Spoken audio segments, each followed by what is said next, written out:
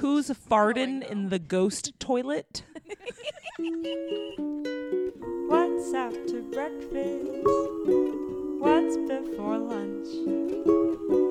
It's Austin, Texas. It's Weird Brunch. Whoa. Wow. Now that's enough. I've Lots of said two Borat. Borat Yeah. things today, and it's not cool. Your brain's a little melted. It's the okay. worst thing. I woke up and then accidentally fell back asleep twice. You're just wallering. You're just sleeping. And then I woke up the second time, texted y'all I was going to be late. Yep. And my hand just got feeling back in it about 10 minutes ago because I guess I fell asleep on my little paw. Aw. Well, I'm glad your hand didn't, I don't know, fall off. Yeah. I think it'd be kind of cool if your hand fell off, personally. I use this one. Oh. Well, maybe grow back. I feel like I could be That's ambidextrous if I tried. How are you going to be ambidextrous with only one hand? You're automatically ambidextrous if you're using both hands and you only have one hand. I don't. What? Okay. Okay. Just Beat the because I fell system. back asleep does not mean I got high. I don't know what just happened. Haley, what are these addicting snacks you brought us? I have to look at what they're called. But they're like called little Haley's? spicy Little baklava spicy thingies. Haley's. Haley's. They look like. They're from India. They I was rem- in India. Yeah. Yes. Mm. Haley just got back from India. I just had a quick trip. A A little in jaunt. and out. Just a little Little jaunt. in and out. It was not quick. It's I was talking to Whitney before you got here. It's 24 hours of travel to get there, 24 hours back, and an 11 and a half hour time difference. So I did not adjust So until when like Wednesday. She I got back on left, Friday. but you left here on a Friday at, say it again. What I was left on Friday at 7 p.m. and I got to Mumbai at 6 a.m. on Sunday. I'll never understand how what? that works. Yeah. You left at 2 a.m. when? No, I left at 7 p.m. on a Friday. Mm-hmm. And I got to Mumbai at 6 a.m. on Sunday because it is 24 hours of travel and then an 11 and a half hour time difference. Yeah. And then when I came back, I left at 2 a.m. on Friday and got to Austin at 4 p.m. On Friday. On Friday. Same day. Same day. Yeah. Man, what's it like to time travel? It's very painful. Yeah. Getting out there wasn't as bad, like, because, you're excited for the trip and everything. Like, when we got to Mumbai, we were then suddenly stuck in a 2-hour-long customs line. It sucked. Like, the person that I travel with who's traveled several times was like, this has never happened to me before here. But you're already there, so you're kind of like, whatever. Like, Right. it's going to What are you stand gonna in do? line. Yeah. I feel like can't go if anywhere. that happened on the way back with how, like, what was I saying? Traveling. This thing is, it's expensive to get out there, and it is a endurance test to do that actual travel. But once you're out there, everyone's really nice and everything's really inexpensive. So I would absolutely go back. Like, I would love to go back and go for 2 weeks, like with a work trip, and then do a week of work and then stay for another week. Would Brandon like it? Yeah. I think Brandon would maybe have a hard time with just the population Noise. density and the Yeah. noise because there's no quiet. Even I when would you're in your probably hotel have- room, you can still hear the roads for the most part. So Yeah. That sound just from you talking about it, that was like, I would have I to wonder figure that if out. that would get to me or if I would be like, fuck yeah, because I always have to have noise in some form. I think it's more of like if you're in an unfamiliar place, sometimes you just need a second to be like, okay, where am I? Where am I going? Right. And you don't have the moment to kind of just like pause.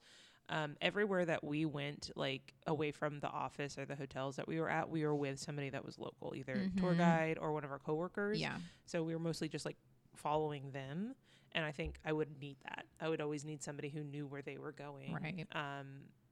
But yeah, it was really cool. I absolutely love to go back and stay longer. Were you able to like sleep on the plane? I don't sleep on planes. I don't either, but I feel like if I could, in that scenario, I would definitely try. If I was gonna go out again, I would probably pay for the upgrade. to have like a lay backable chair. Like, yeah, to like be able to fully lay down. Yeah. And I got spots because I did do the thing where I like bought my seat. Like after I got my ticket, I could go in and like pay, so I could go ahead and pick my seat and not have to wait for luck of the draw. And I did that, and each time I pretty much got a spot that was either in a fire exit lane or where there was in the middle seat ended up being open. So that was good. So I didn't feel at least cramped, but I have a hard time sleeping as is. So not being able to fully lay down, it's just not going to happen. Yeah. How much? What's that price difference? Yeah, I'm planning a trip right now. Twice at least as much, right? I feel like what I've seen, it's like 3 times. Yeah. It's a lot. It's a lot of But money. if your work's paying for well, my work it, wouldn't pay for the upgrade. Right. There's like a But if they'll standard, pay for the then base I would layer. pay for the upgrade. Exactly. So wait, what if? Okay, if you could only lay all the way down there or back, what's your choice? Back. Yeah, absolutely. Yeah. because like, you have that excitement and adrenaline Yeah. when you first get there. So y- I could do just one way, a nappy. yeah, that's what I was kind of thinking too. Yeah, because the last like 3 hours on the flight from London to Austin, my back was spasming so much just because had been sitting. Even when we were in Heathrow for 5 hours, I tried to get up and walk around. Doesn't matter. It's just I would see if I could get like a prescription for like Valium or something, just to take Talk that you out. something. Yeah. Yeah. Yeah, I think I have enough Xanax to save up for that. Planning your trip to India with your Xanax. Got a stockpile. Doing some prepping with pills. Mhm. Pill Sure, prepping. Sure.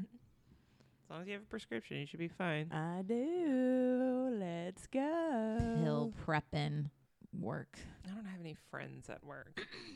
Except for Brandon. We're married. And at work, he's not my friend. Friends. He knows this place. Yeah, no, I'm very wary of the concept of like work bestie. Like that just seems like an HR issue. I just At some make point to my me. work friends actual friends. No, I don't do that. I'm like friendly well, like with Brittany, people. y'all know. Yeah. Like I'm friends with her and Jenny.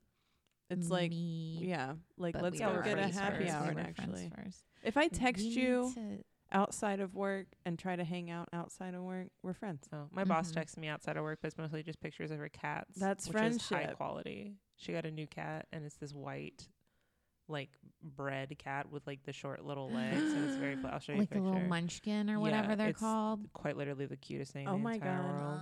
I want a cat. CJ sent me a picture of this little French bulldog, and he was like, "Found dog," No. and it was at his work, and I was like, Wait, was it Crash's dog? "No," and It looks like the kitties in my like the paintings God. of kitties It that looks are all like- corny. It looks like the kitties in Aristocats. yes, Yeah. It's a Lisa Frank kitty. Look how It little is. it's like. I don't know if you can tell how Look little at his its legs are. belly. My favorite I thing is want to eat it. she always sends live videos, so I can always I Yeah, like the you see movement. the little Its jiggles. face. That looks so serious. I love it. Seems milkshake. It's That very, is very also cute. a good name. It really has that like say that again to me face. Mhm. I dare you. Oh God.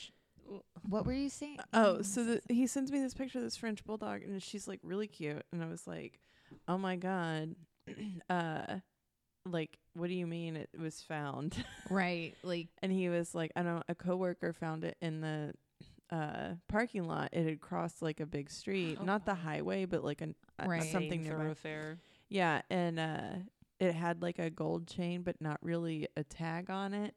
And I was like, CJ, that's a $7,000 Yeah, dog. that- Yeah, it's a designer. That animal. and she was purebred, and I know that because she had her nipples dragging on the damn floor almost. Oh no. And I was like, if y'all don't see signs or anything, do not return No. that no, dog. that's a breeding puppy. Yeah. But I was also like, if your coworker doesn't want her, I'll take in a third. Like, yeah. I don't know that I would keep her, but I'll at least foster. Yeah, But find somebody. For I her. was like, somebody just let their $7,000 dog that's a money maker Yeah. Mhm. out.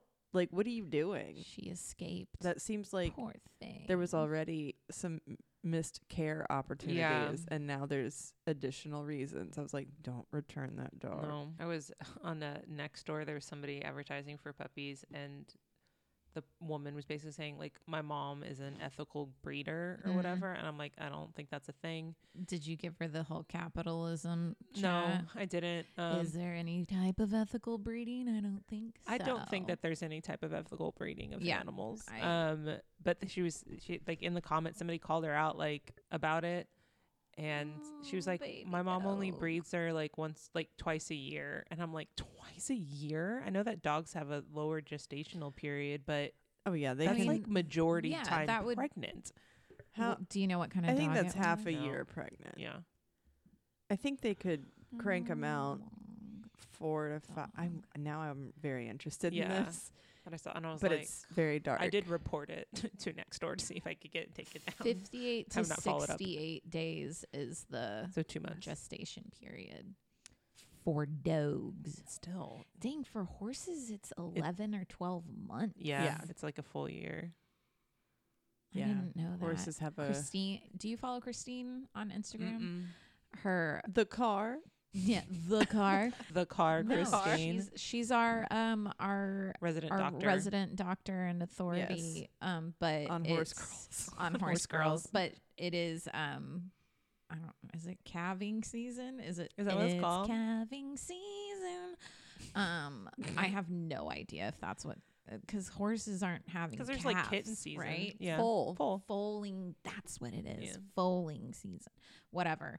If it ain't fall, it's foal. In their stable. Yeah, in their stable had little baby ponies. Have you ever seen a horse's feet when it comes out? Yes, I have. No. I'm good. Don't Google it. It made my teeth feel weird. Well, obviously, like the horse hoof cannot be fully formed hooved, because it would kick out the insides of its kick out their mom's vagina to get out. It'd be bad. And so it's more of kind of looks like a squid. Yeah, but with it's all cartilage. It's together. Hardened cartilage. It's. I don't want to think. I don't want to talk about it. I watch a lot of farriers on TikTok. Do you ever get farriers? Are they the hoof trimmer? Yeah, all the time. I love it. The what? Just people who trim hooves or put new horseshoes on and stuff, and it's feet. So there's some fucked up things that happen to your feet. So sometimes there's like abscesses that they have to like carve through. It's and very they tell satisfying. You what's happening. I'm so glad I haven't eaten yet. Ugh. I was eating dinner when I was editing the last episode, and you were talking about Terrare. Oh, eating. And like the stuff about him eating in the hospital. Stuff from the hospital. And I was like having to like actually stop and be like, okay, just get through it.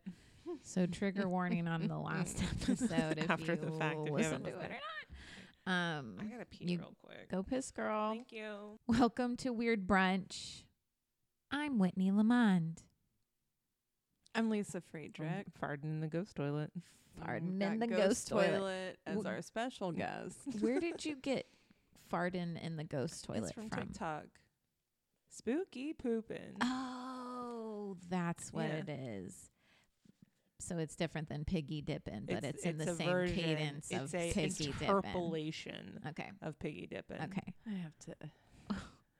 Lisa has to excuse herself. I have to figure out my life and you're why just it's not very all TikTok. You're not Gen Z enough. You're not. I'm not. Very cool. Brandon has been playing Magic the Gathering with some of his workmates, and they're all younger, and he has been saying some Gen Z words at home. He's taking it home. Yeah, he's saying, "Don't take that shit home with you." What he called something cap the other day. No, cap has made its way though into the modern vernacular to where it's out. Yeah, we've been watching. Netflix is now doing their own dating show that is all of the other Netflix realities people, like and a so Hydra, like a rat queen. Yeah.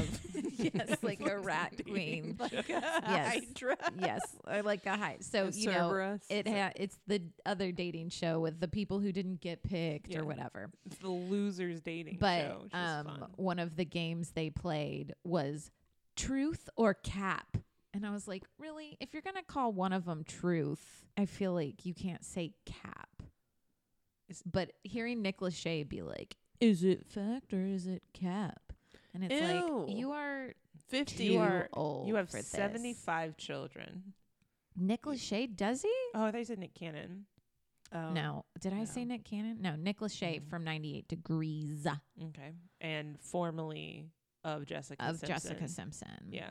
Of chicken fame. Of chicken under the and sea. non-chicken fame. Yeah. I think it's a valid question. I don't know why so many people gave her shit for that. Just don't question women. Okay? Perfect. How about that? Agreed.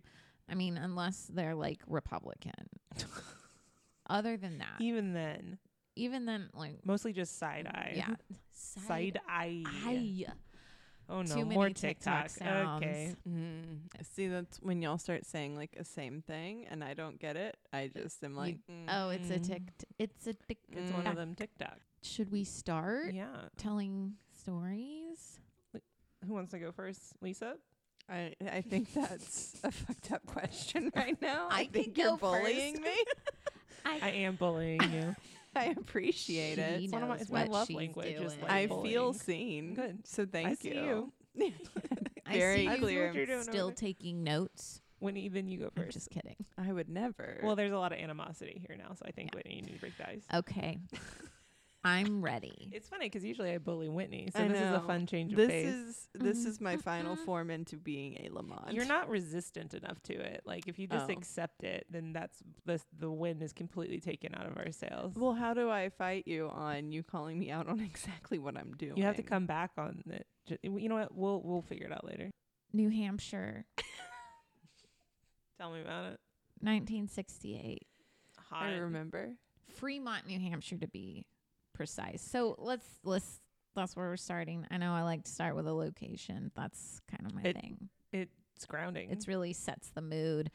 Fremont, it's an average and forgettable town rimmed by the Exeter River. It's in the southeast corner of New Hampshire, if you're familiar with the state. It's about 50 miles away from Boston.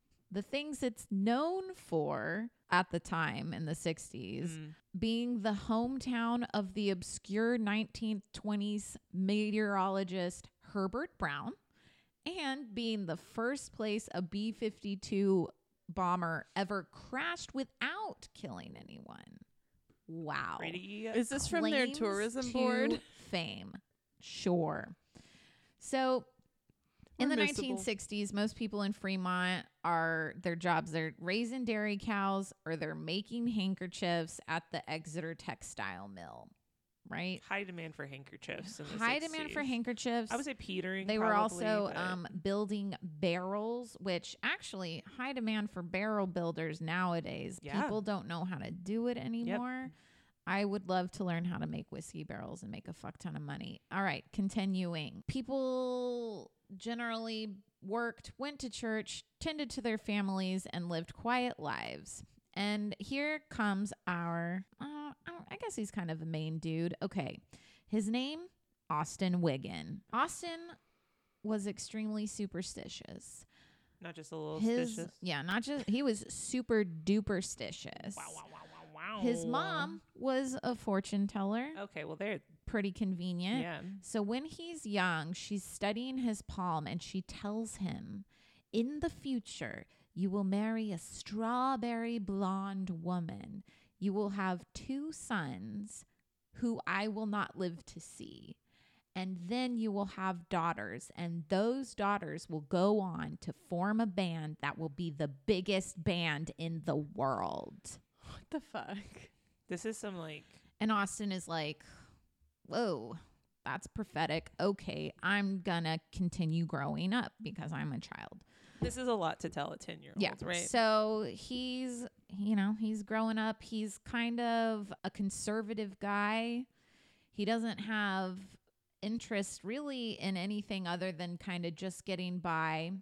He keeps to himself. And then one fateful day, sure enough, he meets a girl named Annie. What does Annie have? Strawberry blonde hair. Dang, I thought you were going to say huge jugs. And huge jugs. Hell yeah. And, hell yeah, Austin. You know, they hit it off. Get it, Austin. Get it, Austin. They Bury hit it off. They get it off. Annie and Austin get married. Hell yeah. And Hot. soon after that, his mom dies. also hot. Boner killer. Okay, there you go. Ooh, boner. I mean, she knew she was gonna. Yeah, she knew she was gonna die, I guess. Turns out some people die. Eventually, some people do. So his mom passed away shortly before his wife, Annie, gives birth to their first 2 sons. Holy shit. Mom's stuff coming true. Over the next few years, Annie pops out 3 more kids, and they're all girls. 3 daughters. Why they gotta have so many? Dot, short for Dorothy. Aw, I love that. Helen and Betty. Wait, when was this? 68 to 70 something. This isn't the 60s yet. Okay. This is when they were We've born. gone back. I thought we were going forward, and I was about to Most of this story takes place in the 60s. Whitney's no, weird it's not Heim. It's the creation of Ilana Heim. She's the only one I know the name of. She ends at Mystic Pizza. Mm-hmm. So... I wish that was the end of the Heim story. Yeah, It's not. no, wanted it so it's bad. not. Okay, so Dorothy, Helen, and Betty. Dot, Helen, Betty. And Austin is like, well, all this stuff has come true. I guess the last thing I have to do is make these bitches into the greatest band the world has ever seen. Austin has no musical talent whatsoever. Minor setback. Right? But he was totally certain that he was going to be able to make his girls into the greatest band. He was also kind of like, this is also going to make me finally have some value in my life because I'm kind of just a schlub doing nothing. And now people will respect me. So Annie, his wife, and their mother, also not a music person. She preferred television, and that was their musical background. Nothing. So even in town, Austin is known as an ornery loner who was strict, old-fashioned, definitely not a hippie because we're getting into the 60s now. The girls are grown up. It's the 60s. Disco. Grown up as in like teenagers, right? Mm-hmm. He's not a hippie. He's not a rebel. He disapproves of long hair and short skirts. He's from a poor family, raising a poor family. At this point, she's had all her kids. There's 7 of them. But it's the 3 girls that we're concerned about. Be the stars. He gets music and voice lessons for the girls, but it's kind of like whenever he can afford it. Yeah, that shit's expensive. Yeah, it is expensive. And the girls liked music, so they were really into Herman's Hermits. Ooh. Their dad was like, you're going to be rock stars. They weren't thinking that that's what their path was. You know, they were like, we're just going to be like the other people of Fremont, grow up, get married, pop out a few kids, go to church, right? Austin is like, well, y'all are teenagers now. I'm going to pull you out of school so I can homeschool you, aka not homeschool you, and you can practice music for this band that I have now deemed the Shaggs. And that is, and y'all are going to stop focusing on school and start focusing on music. A typical day for the girls would be practice in the morning and afternoon, rehearse songs for him after dinner, and then do calisthenics and jumping jacks or practice for another hour before going to bed. So you want to do jumping jacks or you want to practice another hour? So pretty unforgiving. Dad. The rehearsals were very solemn, and Austin was not nice to them. How old are they at this time? Teenagers? They are, so they're all like 2 years apart. So I think it's 2018 and 16, maybe. So right around then, right? And they were all in high school still, or in school. Austin forbids the girls to date before they're 18, discourages any friendships. The 3 girls weren't popular as it is. They weren't very attractive. They didn't have any money. That was not necessary to say. I mean, I'll show you a picture. Okay. I mean, you know. But they have good hearts. They have That's something. what matters. That's on where the beauty inside, really is lies. That? To some people. Have you ever looked inside? To ugly people. To ugly people. When was the last time you were at a coroner's office? 2-3 years ago. The inside of people is hot. gooey. Yeah. So they weren't popular, and them being taken out of school sets them apart entirely even more from any of their peers. They're like the weirdos now, right? On top of already being kind of weirdos. But their siblings are still going to school, I'm assuming. Yeah. Oh, I think. Maybe not. I don't know. They don't really talk about the other siblings.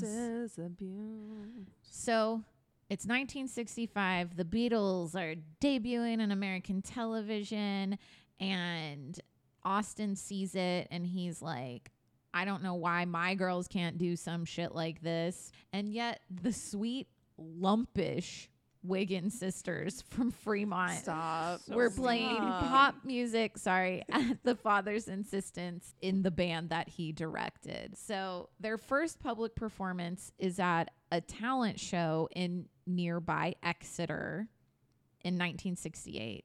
The girls could, even after being taken out of school and solely focusing on playing music, they could barely play their instruments. They didn't think they were themselves ready to appear in public, but their dad is like, you have to do this. So they do a cover of a country song called Wheels, and people in the audience throw soda cans at them while screaming and, heckling. I just think of the scene from Blues Brothers with the bottles. Yeah, the chicken but it's like three teenagers. Rawhide. Yeah. It's this three teenage girls just get that lump off of here. Lumpish. What a word. So the girls are, mortified, and Austin is like, y'all just need to fucking practice more. So they do. They practice more. They do their calisthenics, practice some more on top of that. Dot starts writing songs that are basic melodies. Her and Betty work together on the chords and rhythm, and Helen, the eldest, is over here making up her own drum parts, right? She's on the drums. Helen on the drums. The songs were misshapen tunes full of shifting time signatures and odd meters, abrupt key changes, and with lyrics about Dot's lost cat, her imaginary friend FootFoot, and her yearning for a sports car, and how much she liked to listen to the radio. So she has a rich inner life. Are y'all ready to hear this? I feel like this is a good time. I want to hear the one about FootFoot. Guess what you're about to hear about FootFoot. So excited. Okay. This is going to be so much better than anything you can think it is. My pal FootFoot. Hell yeah. Gimme. Okay.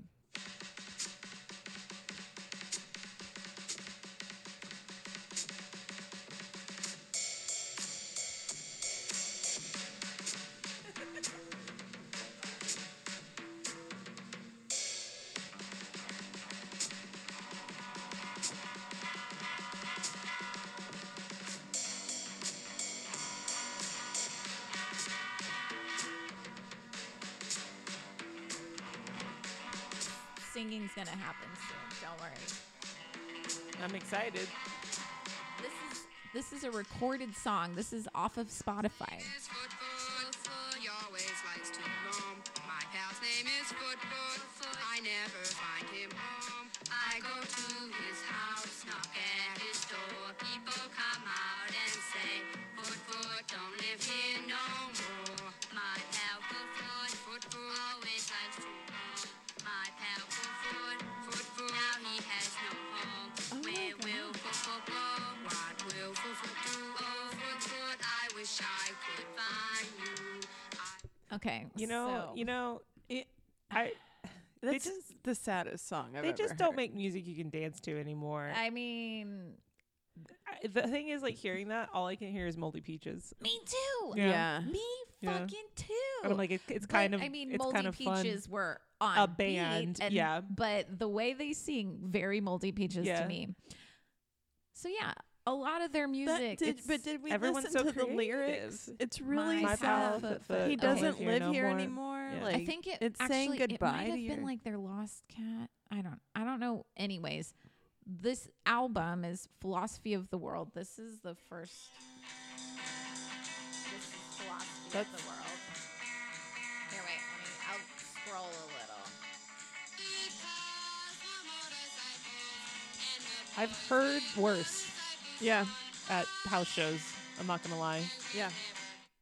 That's obviously their that star. one's not I'm going to bad. show you the cover because it's their picture. It's just a picture of these lumpish girls, if you will. Okay. And I feel like lumpish It's the hair. is a good way to describe It's the hair, that heavy bang.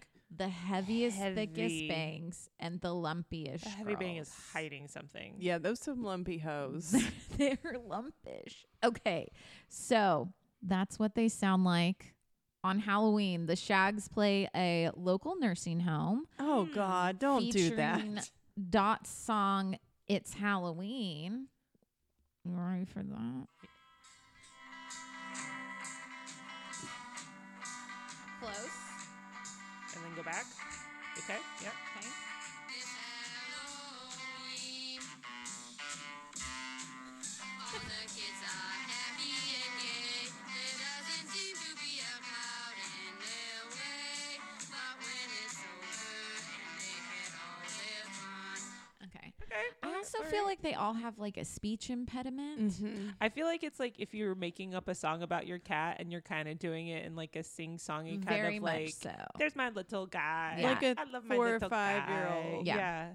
Except all these girls, And they're 16 and up. yeah. Like, still though, I guess they are stunted in that they were Yes. pulled out of school.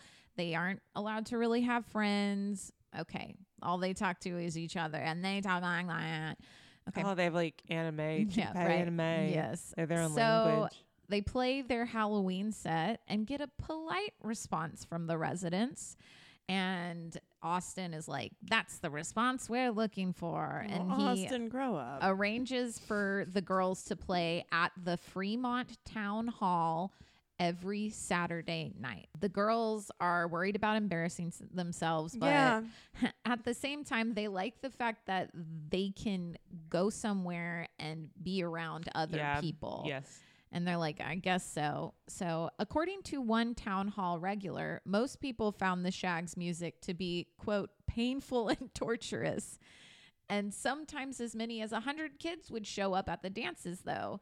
Practically the entire adolescent population of Fremont, because there wasn't anything else for the kids to do on the weekends. The audience would dance, chat, heckle the band, pelt them with trash, and grudgingly going to appreciate them. It's like going to a public hanging.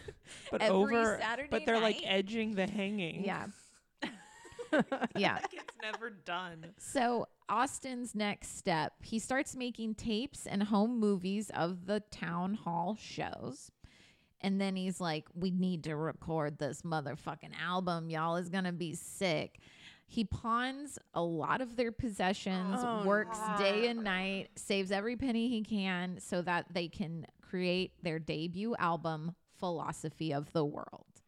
In March 1969, Austin takes the Shaggs to record their album at Fleetwood Studios in Revere, Massachusetts. It was a studio that was mainly used to record local rock groups and marching bands. The sisters, again, are like, Dad, I don't think we're ready to do this. One engineer at the studio recalled them looking miserable. Austin, the dad, dismissed the engineer's opinion that they were not ready, saying, quote, I want to get them while they're hot. And see, I don't know if that means like musically hot or physically hot, because I think he's wrong on both levels. Okay. Another producer named Bobby Hearn recalled that the studio staff shut the control room doors and were rolling on the floor laughing during their recordings. The album was recorded in a single day. The songs My Pal FootFoot and Things I Wonder were released on 45s on Fleetwood Records shortly after. Hearn, that same producer, and another Fleetwood employee, Charlie Dreyer, bought the Third World recording studio in another city in Massachusetts. They enlisted to remix the recordings, and they hired session musicians to re-record certain parts of it. But the session musicians were unable to follow the Shaggs' erratic timing, and they couldn't remix anything. Oh, God. Austin paid to have Third World press 1,000 copies of the Shaggs' first album. In the liner notes, he wrote that the Shaggs loved making music and described them as, quote, real, pure, unaffected by outside influences. Yeah, because they are. And I don't know if they really, they're not affected. According to many accounts, Dreyer delivered only 100 of the 1,000 copies of the album. Nobody knows what happened to the other 900. Did they just not make them? Dot said that they thought that Dreyer had stolen their father's money. So maybe they didn't even press them. But according to another music executive, he thinks that Austin refused to distribute the extra copies because he feared someone would copy their music and try to imitate their unique sound. I wish I was that delusional about anything. Same. I think I'd be happier. Others said that Dreyer just kept the boxes of the records in the studio and would give them to anyone who asked. A journalist said it was also unlikely that Dreyer had stolen because they were literally valueless at the time. Philosophy of the World, the album, received no media coverage, and the Shaggs just go back to playing locally. The girl group returns a few years later to try and re-record some new songs. By then, the girls were a little bit better. They had practiced hundreds of hours since their first recording session, but their playing still inspired the engineer to write, quote, as the day progressed, I overcame my disappointment and started feeling sorry for this family paying $60 an hour for studio time. That's like a bajillion hours in 1960s money. Mm-hmm. Yeah. Those recordings at the time were not made into an album. So lost music out there. In 1973, the Fremont town supervisors decide that they're going to end their Saturday night concerts because no one really remembers why, except that there might have been like fights and drugs circulating in the crowd. At this point, it is 1973.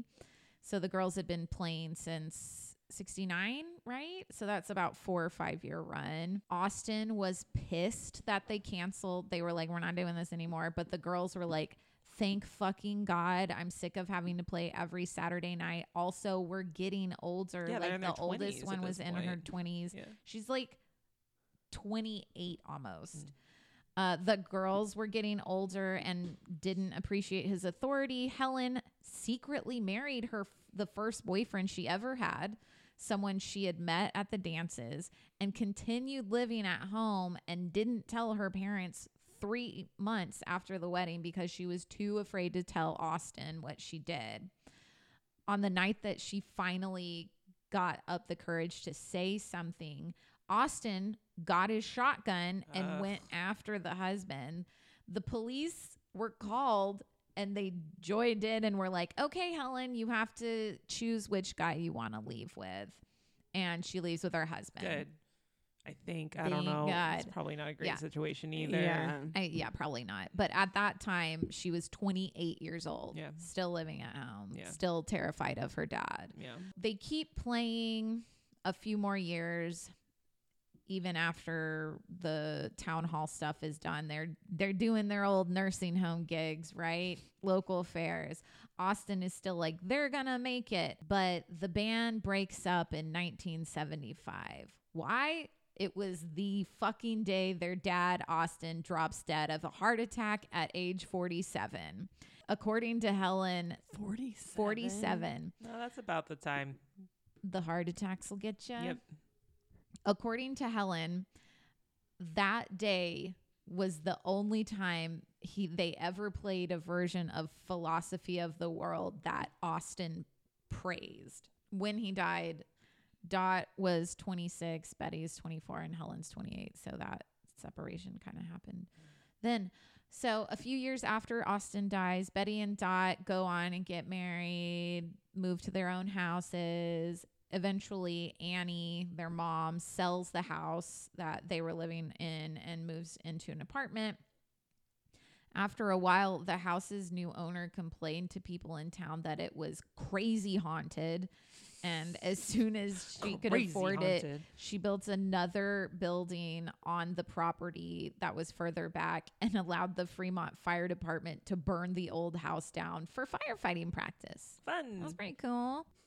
When this article was written, so this is from a New Yorker article from 1999, Dot and Betty were living, I think, together just a few miles down the road from Fremont, and Helen was a few miles further in Exeter. They do not play music anymore. None of them were really ever interested in it. After Austin died, they also sold most of their equipment, and Dot ended up cleaning houses for a living. Betty was a school janitor and then worked in a stockroom of a warehouse. And Helen suffered from like severe depression and was just living on disability. But by the 80s, copies of Philosophy of the World were circulating among musicians. And it, of course, develops a weird cult following, with fans including Frank Zappa, Bonnie Raitt, Kurt Cobain. Like all those people. The Shaggs had never made any money from their albums at the time until years later when they attracted fans in a guy named Terry Adams and a guy named Tom Ardolino, who are in the band NRBQ, which I'm not familiar with, but they have a Wikipedia page. They said they saw the beauty and originality in the music and that it was, quote, outside of the normal thinking process for songwriting at the time. He felt it needed to be heard and that people would like it. So they convinced the Wiggins sisters, the Shaggs, to let their record label, Rounder Records, re-release Philosophy of the World in 1980. Reviewing the reissue, Rolling Stone's Deborah Cohen described Philosophy of the World as, quote, the sickest, most stunningly awful, wonderful record I've heard in ages. And in another review, another Rolling Stones author wrote that it could be the worst album ever recorded. In the 90s, interest continues to grow, and there's a new genre called outsider music, which I guess is probably what they are. It's music created by self-taught or naive musicians. Kurt Cobain of Nirvana named the Shaggs as one of his favorite bands, which is probably why anybody other than Zappa, but Zappa's, that guy. But that also, okay, hold on. Is that they're just taking the piss though? Like I feel like they don't say that in earnest. Zappa maybe. Kurt Cobain I can feel like could just be like, that's what it's like that guy.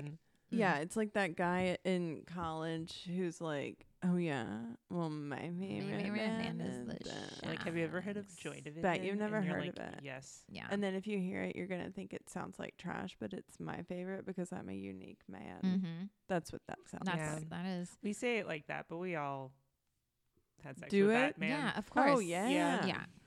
In 1996, a guy named Erwin Chussid, he was the author of a book called Songs in the Key of Z, The Curious Universe of Outsider Music, discovered that the company he worked with had bought rights to the Shaggs songs and had been bundled it with some other obscure music publishing rights.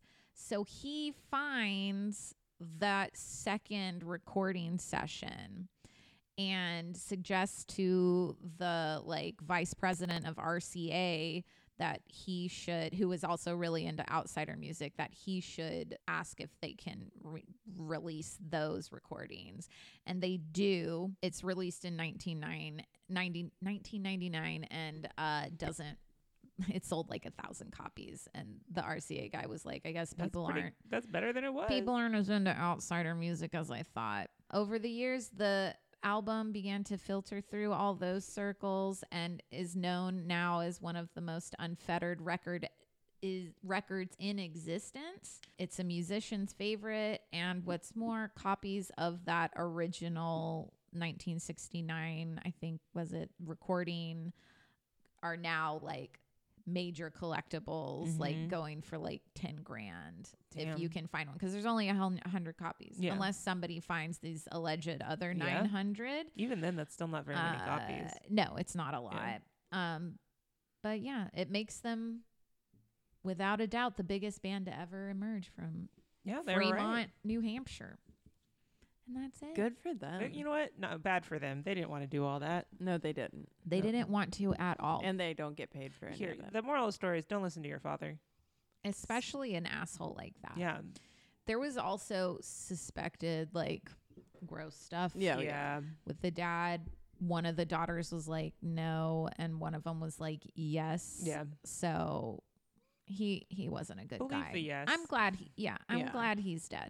I'm glad he's dead I'm glad too. he died young, and fuck that guy. Those girls were able to enjoy their 20s, sort of. Well, two of them were. They got their 30s. Yeah. The oldest one, Helen, died in 2006, but the other two are still alive. How old is that? Now they're like in their 70s. Yeah, mid to late 70s. I wonder if they ever heard them. They ever heard them? Yeah, like their own albums. No, like Mom and Spencer. I bet that I could see Spencer being like, I've heard this. I have a original. He was into the weird shit. Yeah. Well, and they were both like in and around Austin. They didn't tour though. No, I mean Spencer and Holly. Right. And I feel like Austin was probably a place where at least one of those albums Weirdos lived. Was like, KUT got a hand. I got this. Album. I mean, they got play on a few college radio stations. Well, I'm glad they got normal lives, hopefully.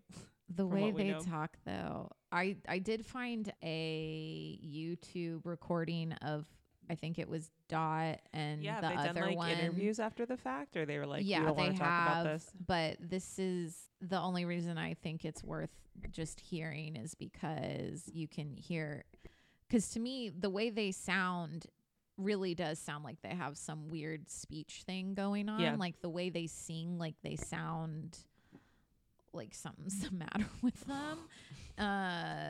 But they're just sad. Father sort of strict in general, like about everything? Pretty much. Yes, he was. We couldn't really go too far. Well, that Boston is coming through. Yeah. We weren't allowed to go out to dances or anything. We just stayed home. It's like that kind of like. He didn't want us to have so much of a social life. Afraid we'd get too involved on the outside. Which we probably would have. Yeah. So. Whatever we did as a family. Yeah, that's what it was. We did everything. Yeah. It's very northeastern. Mm-hmm. So, yeah. Whatever we did as a family. Whatever we did as a family. Thick as thieves. They got no ahs there. They don't say the ahs. No. My friend FootFoot.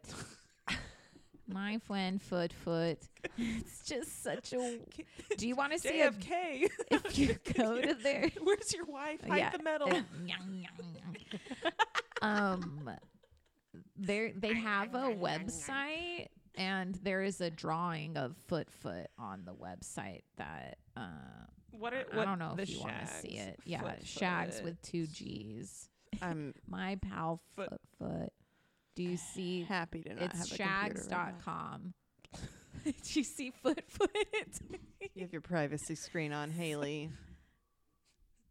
It's like it's a bullet cat. It's like the back half of a child's drawing of a tiger, and then a shark's face, but it's also in the style of a tiger. Is it because it only has 2 feet? Yeah. Otherwise, it'd be called foot. Yeah. Foot, the infamous foot, tail. FootFoot. They could have put 2 tails on it, and it would have been tail. Yep, but it wasn't. It was foot. Also, from editing the last episode, you gave me the Prince Harry book, and I had read a part of it, and I was like, "Oh, look, he's living with a guy named Willie. That's really British." And it never occurred to me that Willie is his fucking brother. Prince William. Yeah, I was like, "Oh, Willie, this little guy, Willie." No. I thought about that because I was listening to our favorite podcast. Yes. And they That's did a what read along, and I was like, oh, I get it. in the car. Willie. Also, that's is like a Prince horrible William. nickname. It's It's also British. It's Yeah. gotta be like inbred sound British. gross. Yeah, You know, Willie. like the way Oh, they say it I can't and spell find it Willie. is like my Willie. Like Like it's a dingle. a dingle, Yeah. like a Willie and I were flaccid dingle. playing hide and seek. Were you playing Hide hide the and seek with Willie. Willie? Mm-hmm. Anyways, Lisa, what do you got today? Yeah, Yeah. foot. Foot. So we were talking about HEB. Pretty, yeah, constant subject. One of the things I like Yes. about Texas. What's another thing you like about Texas? Dairy Queen, because Yeah. this is the stop sign of Texas. That's what they're new. Oh, it's It new. is the That's stop new sign, one. but Dairy Queen isn't from Texas. That's true. But they Texify it. But what is your favorite thing at Dairy Queen? Blizzard. Dipped cone, Okay. like a Oreo fresh Blizzard. dipped cone. When they first hand you the dipped cone and it hasn't fully solidified around the outside, it's like prime time. it's so fucking good. And then it hardens and then it's satisfying also because it's like crunchy. I like the Blizzard because when we were kids, you used to get free coupons for Blizzards if you got straight A's. But you could use that for a But the cone. thing and I'm a is- vanilla girl. I can just buy that shit now, and I don't got to get straight A's for nothing. Yes, ma'am. Yes, What's your ma'am. favorite That's healing thing my at inner Dairy child. A Blizzard. Yeah. But also, what do y'all ever eat the meals? Queen? John No. loves steak fingers. I can't think of a Same. single time that I've had food at a Dairy Queen. I'm not saying I haven't. It's Okay. a dessert only kind of place for me. Okay. I mostly operate along those lines also, but I am married to someone who is obsessed with steak fingers because I'm pretty sure that's the only place in town you could get steak fingers, right? I mean, it's Like I don't think especially as any fast other food, yeah. fast food places have steak fingers. It Maybe just makes me think of A&W. I could salad see fingers when A&W you say has Yeah. them. steak fingers. Yeah. Yeah. I'm a steak fingers You're girl. a I steak also like a fingers. good taco. Their crunchy tacos are not bad. Is it Yep. better? The than- silence for is your silence is appropriate. I'm interested to see where this is Yeah. going. Yeah. So have y'all been to a Dairy Queen outside of Texas? No. Okay. Neither of you would have a problem.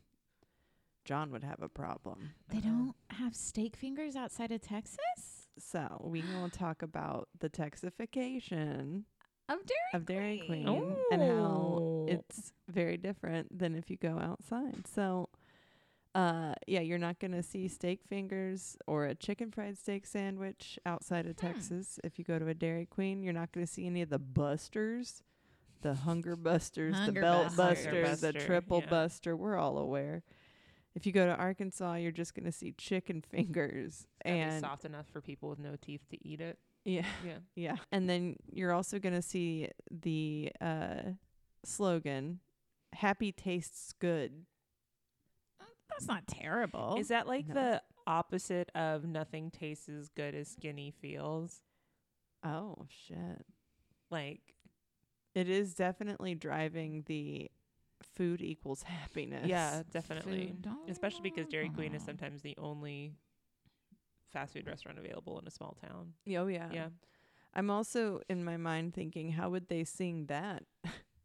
Because ours is Yes. very singable. It is. I just imagine them doing, Happy tastes good. Like, Yeah, I think you nailed it. I think that's Yeah. probably what it is. yeah. So 50 years ago, your favorites, they didn't, a few of them existed. The Hunger Buster was released in 1974.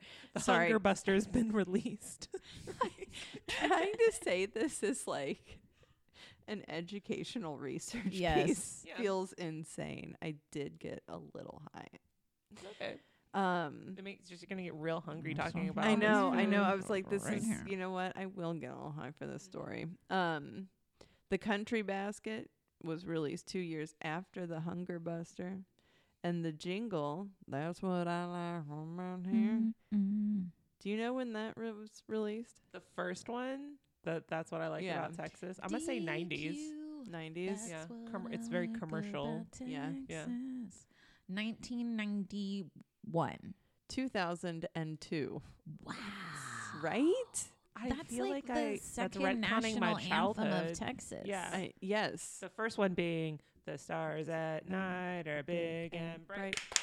Deep in the heart of Texas. If you weren't here because you didn't see that, our arms were compelled to do that. It wasn't a choice. Yeah. It was much like hiccuping. That is very true. Yep. I actually clenched my hands together so as not to raise my hand. Yeah, you're gonna start. Your nosebleed's gonna pop out a couple minutes from now.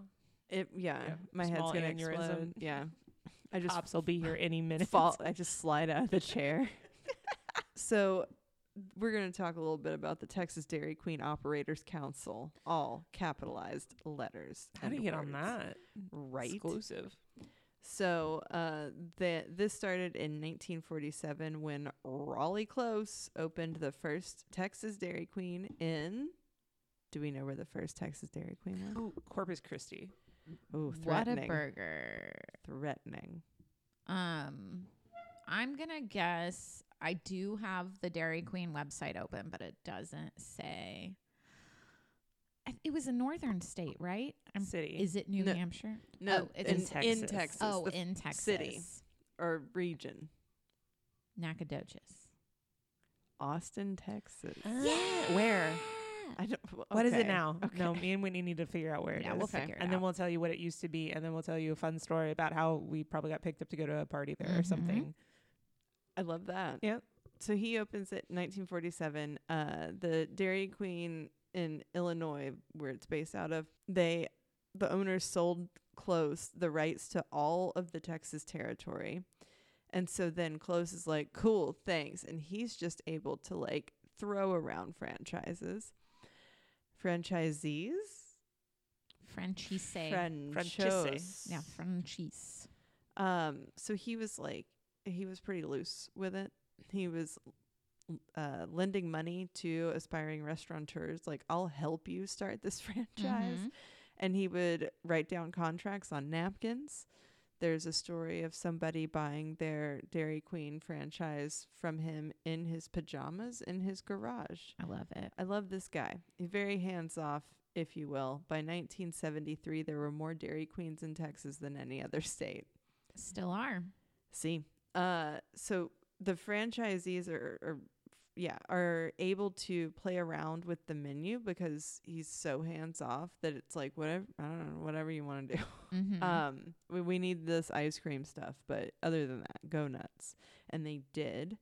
And so if you go to a national Dairy Queen, so if any of you two were going on a road trip, see a Dairy Queen in Nebraska, you're going to be fine. You're going to get a dip cone. You're going to get a Blizzard. You're good to go. Because most of the country, that's all you're going to get at a Dairy Queen. Queen of the dairy. And then Texas, it's like, let's throw a burger on that menu. Like, let's throw tacos. So they don't have like any food at the other Dairy Queens? No. It's not It is a Dairy Queen. Yeah. It's all dairy. So it's like a drive-through ice cream store? Yes. Are you okay? Wow. There aren't those anywhere. There aren't. There's one 2 CB1. There's 31 flavors. It doesn't have a drive-through. I bet there's a drive-through. It's not like fast food. It's not like you're going like you go to Baskin Robbins on like a special occasion for a little treat. Again, I'm an adult now, and I get little treats whenever I want to. I don't have but to have Dairy good grades Queen, or good attendance. Dairy Queen Sometimes is like, I'm just sad.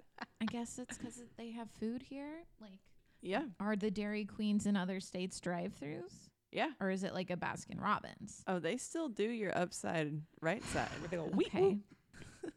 I'm just really excited right now because it's always me that has their mind fully blown, and I just got to do it. It's so exciting. So the Dairy Queens in Texas were kind of, menus were whatever they wanted to be. They were definitely in big competition with our Corpus Christi friends, Whataburger. And with Whataburger, people know what to expect when they're going in. They're like, oh, I know that I want this honey butter chicken biscuit. I know where to find it. I'm going to Whataburger. And so the TDQOC, if you will. Okay. Decide they're going to standardize the menus, and they are going to pool advertising money to Texas-specific ads similar to like Ford or Chevy or, you've all seen them. But this is like it's It's cute.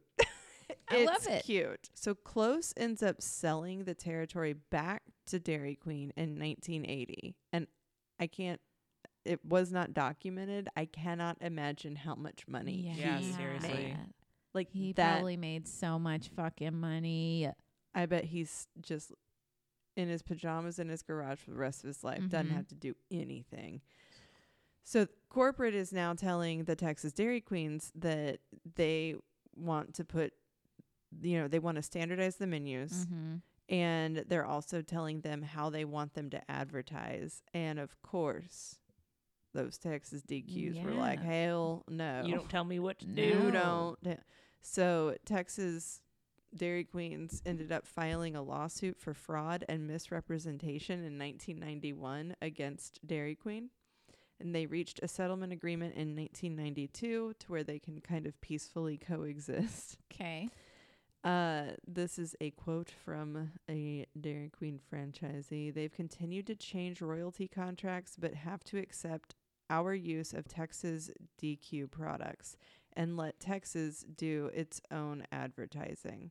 So, like, we're getting what we want, but, like, they might be messing with royalty, whatever, making sure that they're all branded the same. And then Texas Dairy Queen could agree to go legit and get and align We're themselves. getting out of the business. Yeah. We're going legit. We'll do just the sweet treats. But they would have to do like a majority rule. So it's very like democratic. And that's just not going to happen. And so Dairy Queen doesn't have the footprint in Texas that it once did. In 1980, they said, there's over 1,000. And then today there's fewer than 600. 589. To be exact. How many matches are on the floor, Whitney? 0. 0. How'd she know? So a lot of this thought that it could be because there was this Dallas investment firm that bought a bunch of them and then just messed it up. Because they all have this like local family owned vibe. And then once they tried to make it bigger, I think that was a mistake. They ended up having to declare bankruptcy. So they think a lot of the impact is from the Dallas area, but that's unsurprising. Yeah, well, I know. That's what you can like guarantee in any small town in Texas. There's gonna be a Dairy Queen. That's what distinguishes a small town from just a couple of houses on the side of the highway. A place you have to slow down. Yeah, a lot of those 400. There's actually another article about small towns that have lost their Dairy Queens, and I was like, I can't handle that right now. I don't want to think like about a demotion. Yeah. Yeah.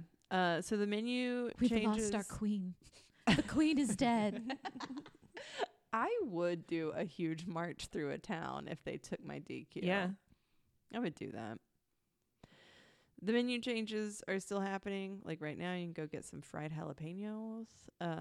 Like some jalapeno so poppers. Are we going to Dairy Queen or are we going to HEB? We do both. We can do both. I wouldn't be surprised if they're in cahoots somehow. Not cahoots. All of the cahoots. They're trying to edge out Buc-ee's. Yeah. Yeah.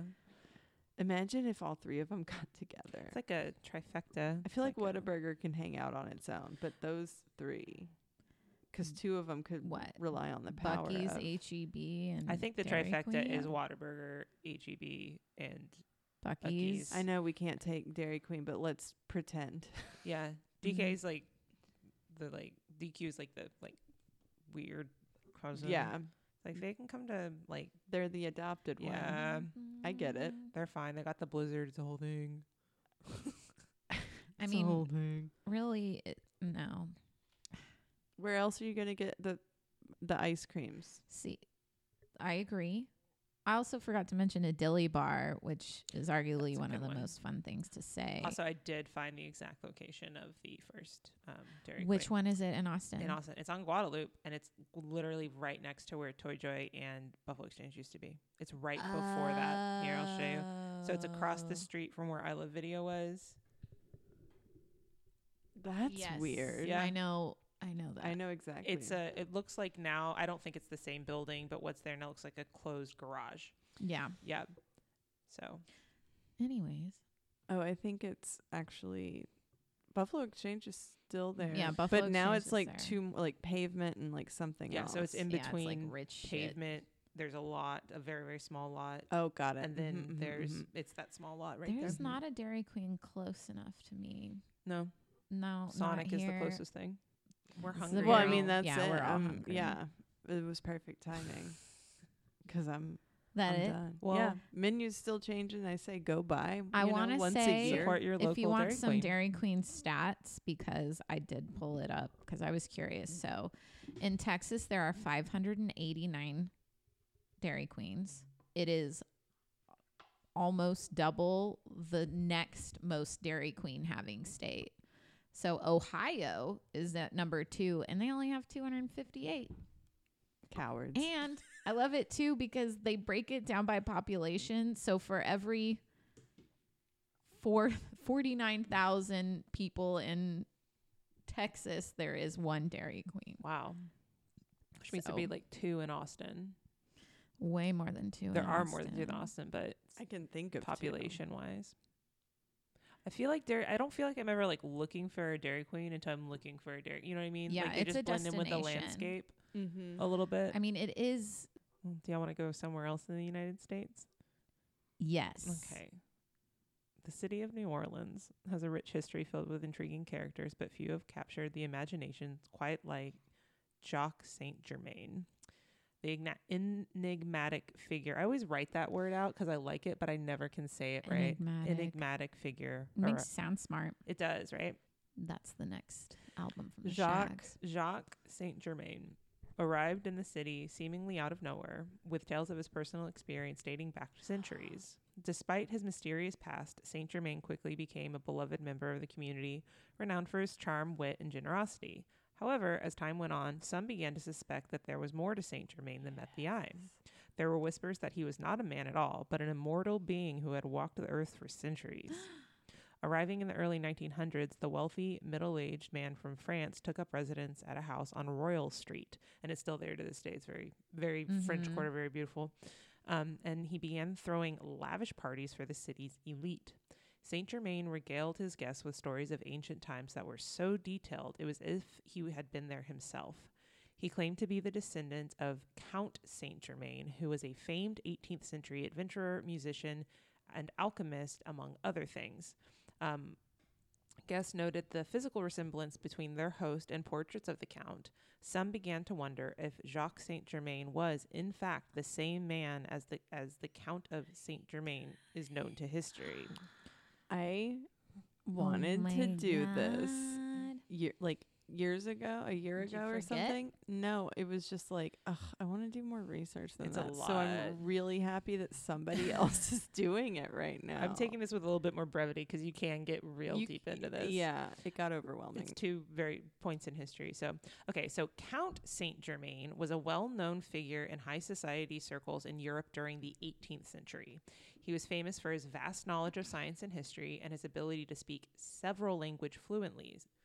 These languages included French, German, Dutch, Spanish, Portuguese, Russian, and English, as well as some Chinese, Latin, Arabic, ancient Greek, and even Sanskrit. His presence. Who knows that? That's not People that who sounds could like be centuries old. True. it sounds like Santa's. Santa's? Sanskrit. Anyways, his presence throughout history is said to have been The liar guy. Yeah. Oh, you mean DeSantis. No, DeSantis is the Florida No, governor. George Santos. Santos. Santos. The drag queen. His presence throughout history is said to have been unnatural and mysterious. One famous story about the Count's apparent immortality dates back to a party held at the manor of Madame de Pompadour, who was a very famous mistress of Louis XV of France. In 1760, Countess von Gregory approached him at one of Pompadour's parties, thinking that he was the son of a man that she knew from 1710, who was also named Count de Saint Germain. Upon meeting the Count, she asked him if it was his father whom she knew in Venice. The Count replied, "No, madame, but I myself was living in Venice at the end of the last century and the beginning of this one. I had the honor to pay you court then." The Countess was perplexed and said, "Forgive me, but that's impossible. The Count de St. Germain I knew in those days was at least 45 years old, and you, at the outside, are that age at present." The Count smiled and replied, "Madame, I am very old." The astonished Countess continued, "But then you must be nearly 100 years old." The Count then matter-of-factly told her that's not impossible, and went on to convince the Countess that he was indeed the same man she knew, with the details of her previous meetings with him. I mean, I'd believe that. 50 years earlier. You could convince me that. Yeah, same. I'm gullible. I'm at a party. Believe it's the 1700s. I'm a French aristocrat. Things are going to get real bad for me pretty soon. Not really aware of that quite yet. So tell me about your immortality. Hot man, tell me lies. Right? Yes, absolutely. Okay. So Comte de Saint Germain was described as possessing an otherworldly charisma that left those who met him spellbound. His physical presence was as striking as his personality. He had a, quote, well-proportioned body, slightly dark complexion, and dark hair that was often powdered. He favored simple, high-quality black clothes that accentuated his elegant form. Same. I just can't color coordinate. The Count was known to claim to have personal stories from centuries before, and even to possess the secret of eternal youth. He was into alchemy, and so there was like the rumor that he had the Philosopher's Stone. Harry Potter? Yes, minus the turfism. Right. The Philosopher's Stone is a thing in history that basically can turn lead into gold, and also in liquid form is the Fountain of Youth. Dang. Yep. Despite his seemingly supernatural powers, he was considered eccentric rather than insane due to the fact that he also came off like a genius. Yeah. So he could tell all these lies, or I don't even think they're lies, whatever it was, tell these stories without seeming insane, because he was just such a breadth of knowledge and intelligence that it didn't come off as like he was an insane person just babbling. So that's confidence. And he was wealthy baby. too. That is confidence. Real quick, he was ambidextrous. Yeah, it relates back to the. Is it because he only had one hand? I don't know. It didn't tell me. I think it probably would have very specifically. Because now I am high. He was also a skilled musician and linguist, and noted alchemist. Tales of his seemingly miraculous abilities abound, including the ability to create diamonds out of thin air and an elixir of life that many believe was responsible for his youthful appearance and health. 1700 years before this, he would have been called Jesus Christ. Just as true. Or the devil. Madame la Comtesse d'Adhémer. I took German, so do not expect anything French from me. In her book, Souvenirs de Marie Antoinette, she was alive during Marie Antoinette, met him on several occasions and described him as the man who does not die, and noted that he arrived in Versailles in 1743, appeared to be around 45 to 50 years old, and was a foreigner of enormous wealth with an air of mystery that only grew deeper as time passed. Voltaire, the renowned 18th century philosopher and respected man of science and reason, said of Saint Germain that he was a man who never dies and who knows everything. Throughout the 18th century, Count de Saint Germain continued to use his endless knowledge of the world in the politics and social intrigues of the European elite. In the 1740s, he became a trusted diplomat in the court of King Louis XV of France, performing secret missions for him in England. Okay, how many years? I'm trying to figure out how old he is at that point. So, they think he's 40 or 50 in this current timeline that we're talking about right now. They think he's 40 to 50. Okay. There are at least a couple of people who have said, you've been 40 to 50 since I was 40 to 50 and I'm in my 80s now. What's up with that? Okay. So this current edification of this person is 45 to 50. This is also why the Cullens from the famed Twilight series. From the documentary Twilight. This is why they moved around. Yes. So, in the 1940s, he became a trusted diplomat of the court of Louis XV in France. In 1760, he performed similar secret mission functions at The Hague and Amsterdam, where he met infamous lover Casanova, who said of Heath Ledger. The pipe. Yep. Who said, "Yep, that's what it's so weird. He laid pipe. That's crazy." It's in this article, in there. Wikipedia, and then you click through most pipes laid. Casanova's up there. It clicks away. It's blue. It's highlighted, right? Like yeah, it's clickable. Yeah, it's actually purpled out because I've already clicked it before. You have. Yeah. How much pipe? How many Eiffel Towers of pipe were laid? And I gotta get a calculator out. God. Okay. Casanova said of Saint Germain, "This extraordinary man would say in an easy, assured manner that he was 300 years old, and that he knew the secrets of universal medicine, that he possessed a mastery over nature, that he could melt diamonds. All of this," he said, "was mere trifle to him." Oh. Yeah. He could melt diamonds. Yeah. Why would you do that? Diamonds. In 1762. Sorry. I was thinking of Rihanna. Yeah. Yeah. Oh we all were. In Diamond. Like a diamond. You gotta Melt add diamond. at least one word on one way. Sorry, Whitney. It's okay. In 1762, he traveled to Russia, where he is said to have been involved in a conspiracy that placed Catherine the Great on the throne. In 1774, he returned to France when Louis XVI and Marie Antoinette occupied the throne. He allegedly warned them of the revolution that was soon to come. In 1779, he went to Hamburg, Germany, where he befriended Prince Charles of Hesse-Kassel. Where he invented the hamburger. He did. He is the original Hamburglar. Hamburger. It's the original Hamburglar. Now just go back everything I've told you. Just He's got the fucking mask on. but without a mask because he's purple. No, that's Grimace. No, that's Grimace. Wasn't his shirt purple and he black was black. striped? No, It was think- like a mimed shirt. Yes. Yeah, it was like a mime French shirt. I mimes remember. shirt. Yeah. but I'm connecting. He had on dots. like a beret or something, Yes. right? No, Holy he had like a- shit. He had a hat.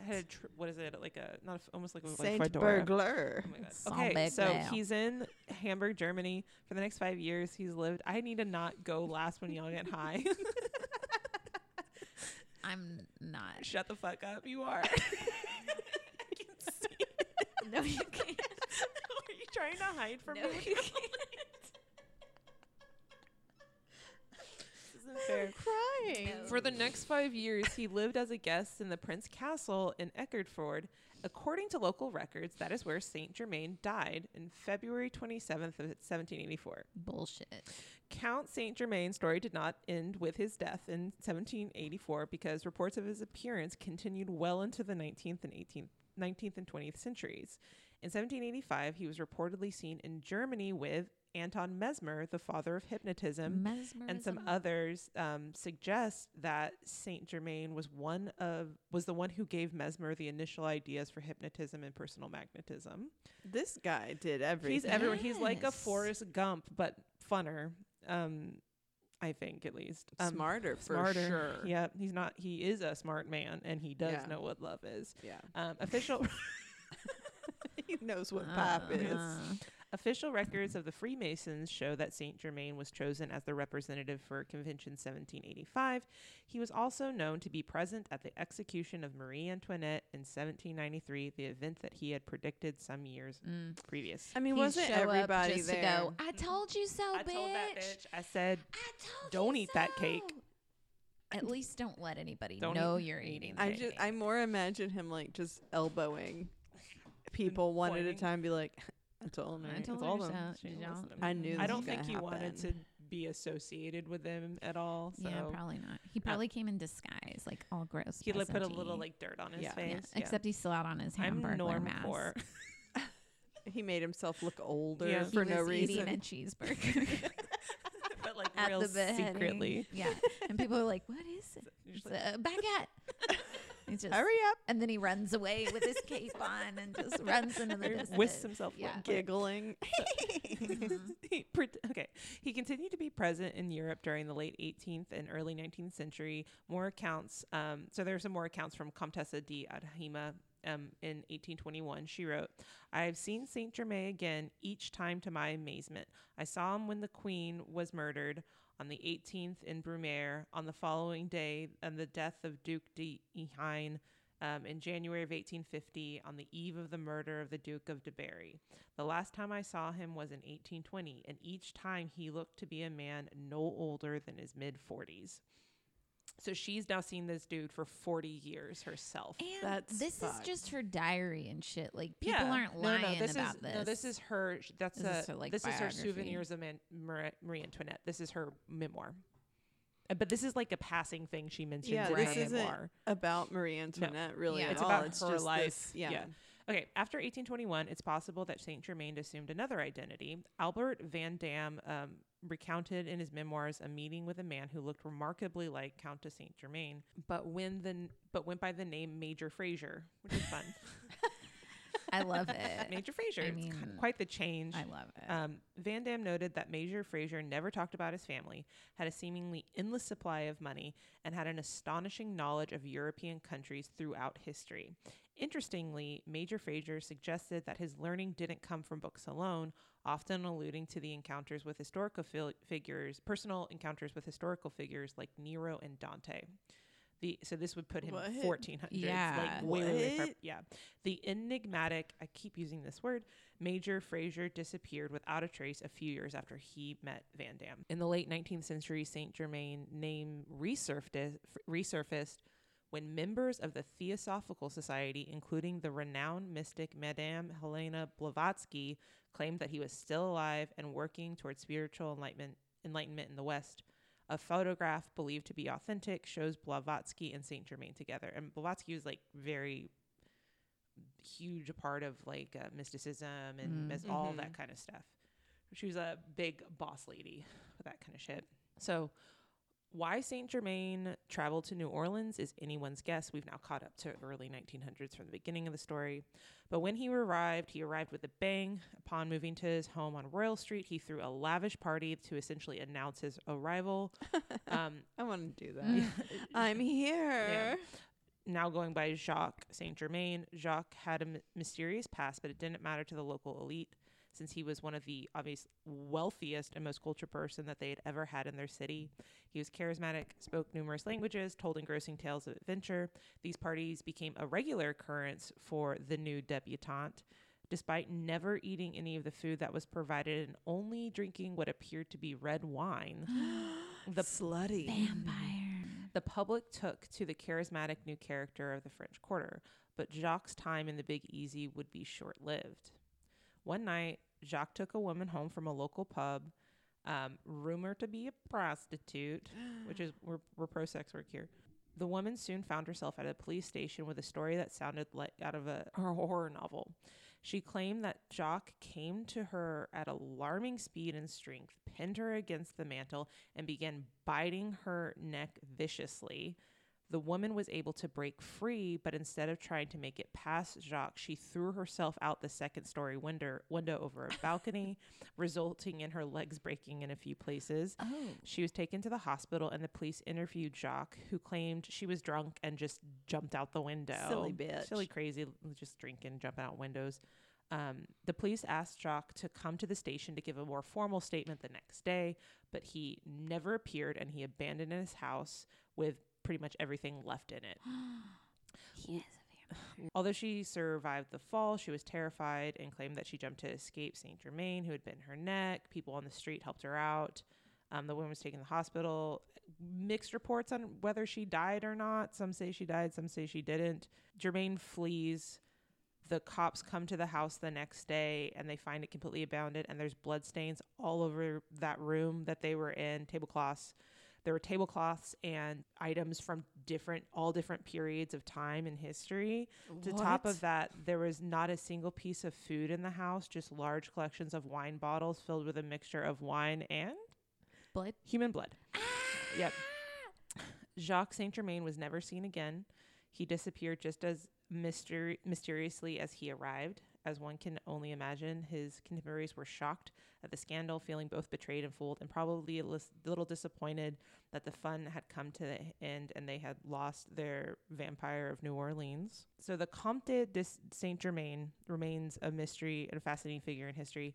He was a man of many talents and interests and stories, with a personality that can captivate and money that can captivate and influence those around him.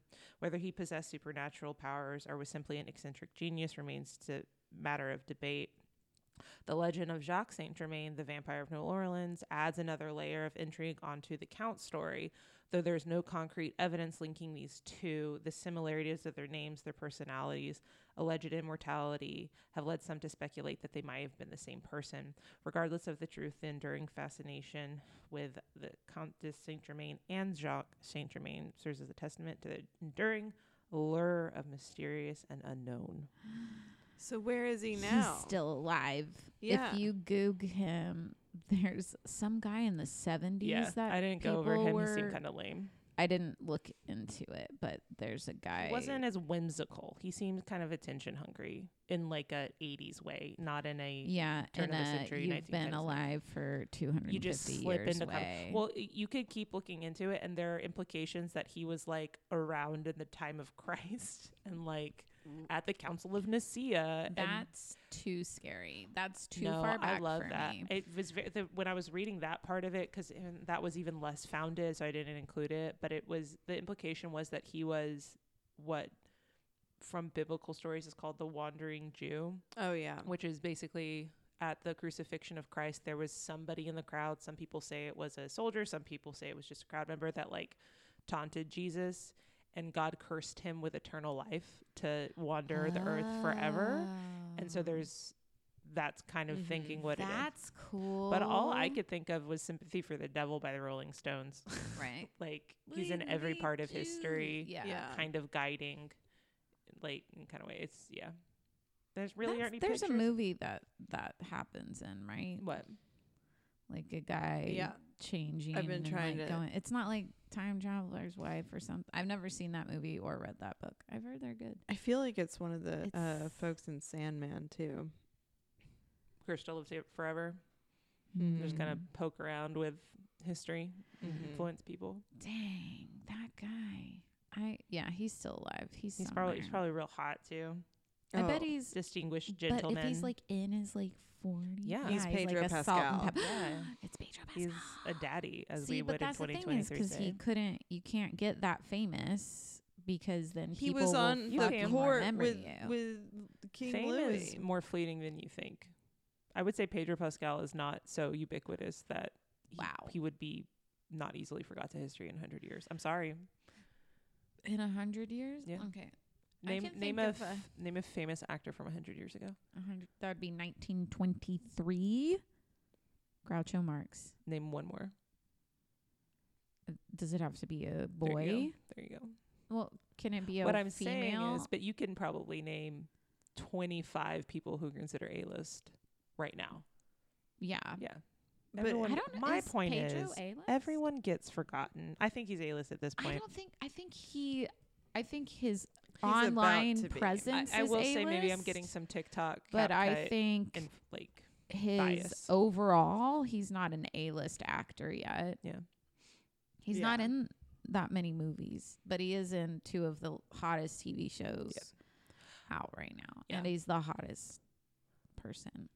I think he's hot. I'm not denying that I think he's hot. I don't think I'm not on the same obsessive level, but I also don't watch the same shows and stuff, so maybe I'm just not. Did you watch The Mandalorian? I'm not going to lie, since I was in India, Okay. I'm very much on a Dev Patel thing right now. Julia Roberts. I did eat, I did not pray. Yeah. And I work appropriate. I want to go back to this Dev Patel thing. Sorry.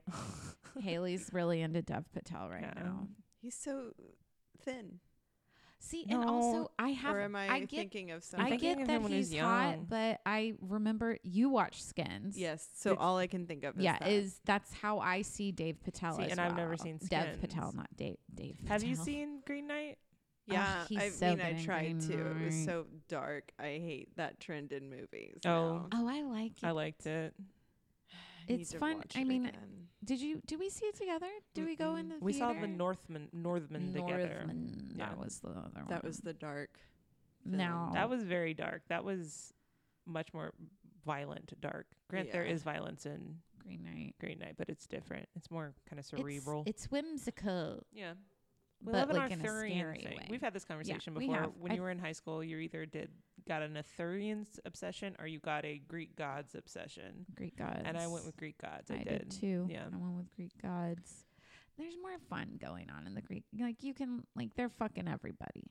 Well, so are they in Arthurian they're fucking language. each other. I think it's the celestial kind of thing. Yeah, and they have granted, Arthurian legends does have Merlin and God, and magic, but it's so different. much more Greek than there is Arthur. There is. I'm having a moment, because I'm pantheon is realizing I was halfway into both, and it's one of those things where it's like, Lisa, you gotta pick one. Can't have it both ways. You gotta Lisa. make a decision. Well, yeah, tonight. Decisions are Okay, hard for this me. is our decision. Are we going to HEB or are we going to Dairy Queen? I think I know. Everybody say it on 3. 1, 2, 3. DQ. Dairy Queen. We all said something different though, because you said DQ. I only said HEB because I thought there wasn't a Dairy Queen nearby. We have to gotta drive. go. Not that much. Do I have to drive? We y'all? can go to the one on Burnett, or we can go to the one on 45. The one on 45 sounds sad. It does. Well, Anyways, okay, we're just having a regular conversation now. So, thanks for listening. God bless you. God bless you. Haley, say God bless you. I'm scared. I'll burst into Say it. flames. I Say it. can't do it. Toot. Toot. Farting in the ghost. Farting. Oh my God. Bye. Bye.